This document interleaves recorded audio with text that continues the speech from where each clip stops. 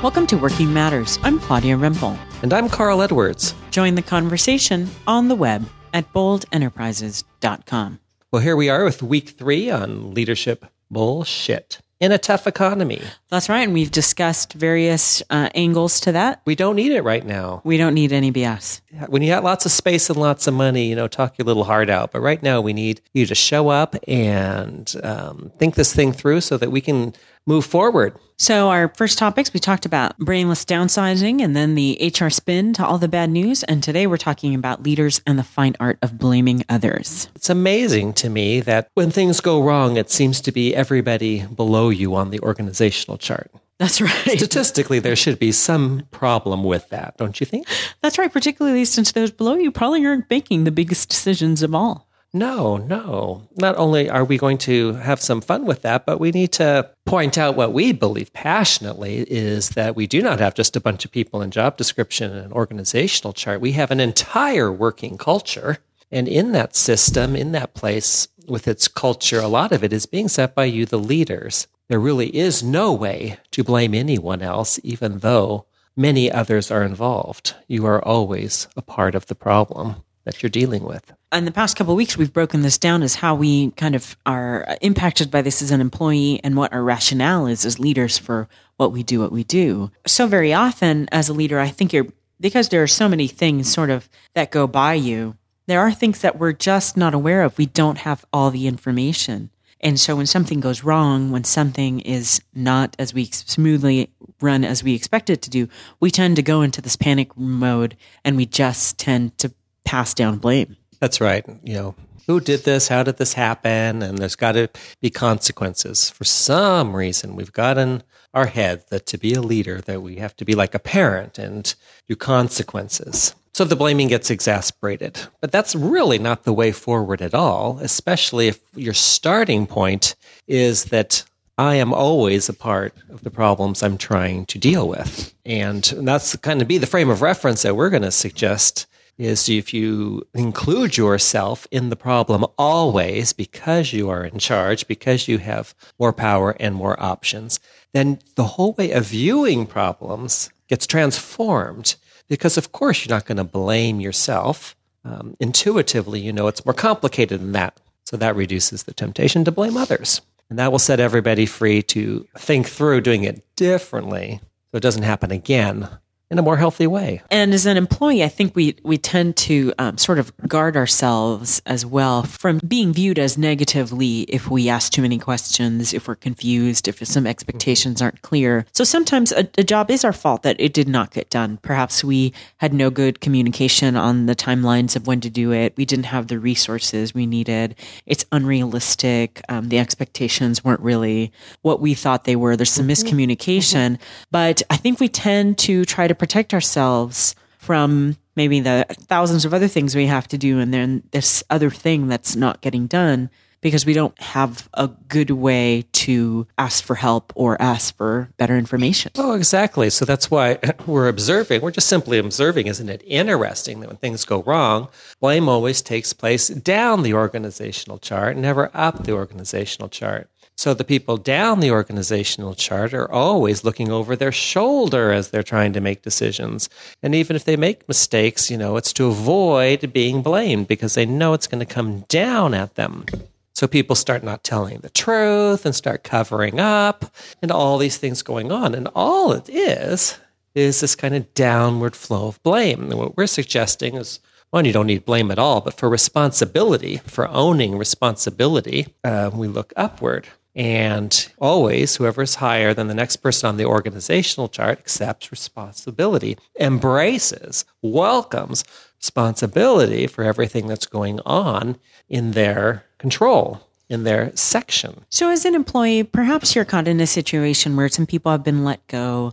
You notice there's work that needs to be done or it's a time frame, but you don't necessarily want to get saddled with the amount of work that needs to be done, or you feel that you're feeling a little bit down about the communication. The right way to look at it is to protect yourself. But how do you, if you're a person with that kind of consciousness that notice something needs to be done, that it's not, before it becomes sort of this emergency, before it becomes blame, how do you sort of protect yourself in the way that you don't want to be taken advantage of, but also need help? How do you, more clarity, more? Well, what you're pointing to is if you're lower on the organizational chart, then you're experiencing what we're calling the leadership bullshit above you. Somebody who's saying, okay, well, there used to be 7 of you doing this stuff, and now there's only 4 of you. Now you need to get it done. And so, of course, it's impossible to get it done. But of course, you don't get to say that that's not going to work. And so it's not going to work, and you're going to be blamed for it. How do you survive when it's BS going on above you? And it's a great question. And since you can't solve it, you can do certain things. And what we're doing is we're pointing back up the organizational chart, not blaming, but we're pointing back up. So in issues where expectations are unclear, ask questions to get clarity. So don't say you saddled us with this. That's not fair. Probe, ask questions on what they're looking for and what it should look like, and when they would like it done, and who's going to what priorities should be set aside if you're going to shift over to this priority. And subtly, kindly, you're asking them to make the decisions they should be making anyway, so that you aren't making priority decisions and then getting blamed.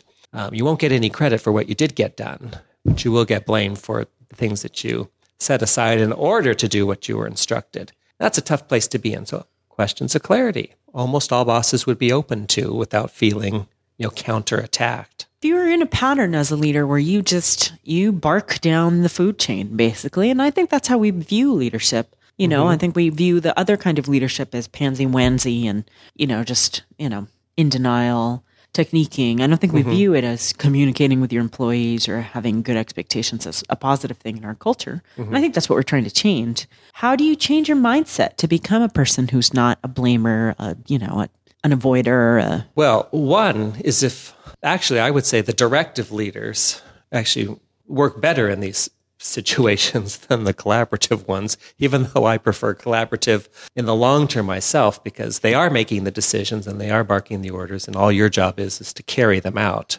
It's the ones who just kind of say generally, don't make decisions and don't give orders and just expect it all to get done and aren't communicating, and then come back and blame that are in a problem.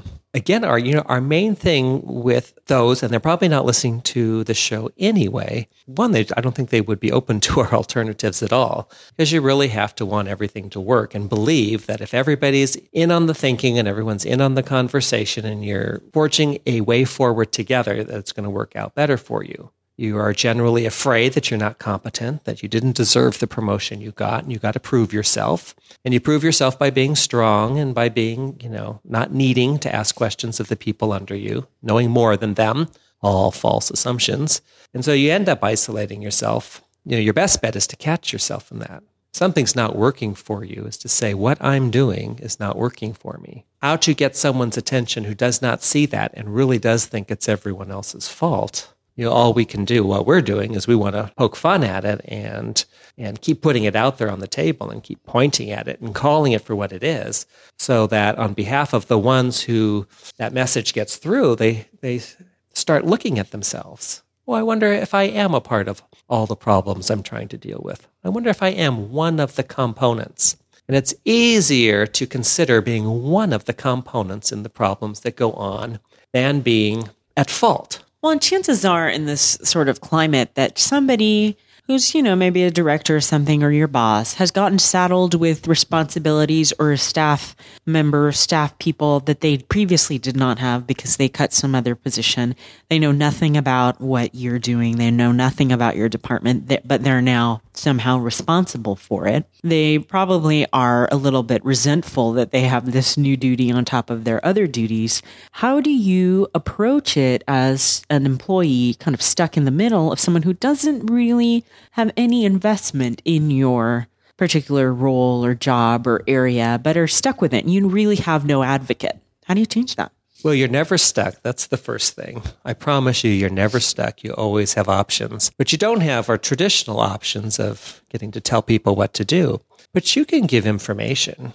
You can let someone know that something's going on, or that if a decision isn't made by a certain day, that because of the schedule of this other department, that means that they won't be able to take it on until the whole following week, which will push it off farther than they intend.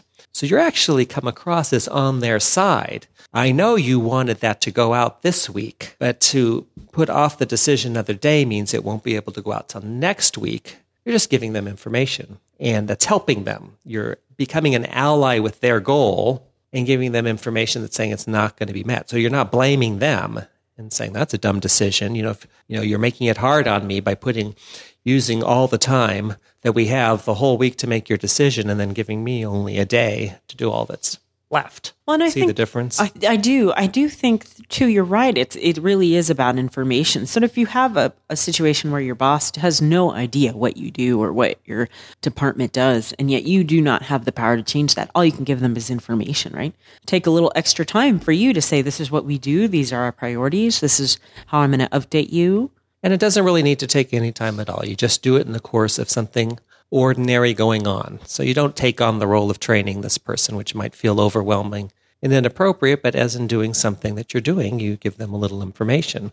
And you don't have to come across as insulting that they don't know what's going on. You just come across as talking about what you're doing. Well, next week we'll be talking about panic and fear on Main Street, which is exactly how a lot of us feel. Deep breath in, like That's no right. air is possible. From top to bottom, I just think we feel like there's no other choice. We have to stay in situations that are fraying our nerves. And so any questions or comments you have about our podcast, go ahead and post them online at boldenterprises.com. And we'll see you next time. This podcast is a Bold Enterprises production.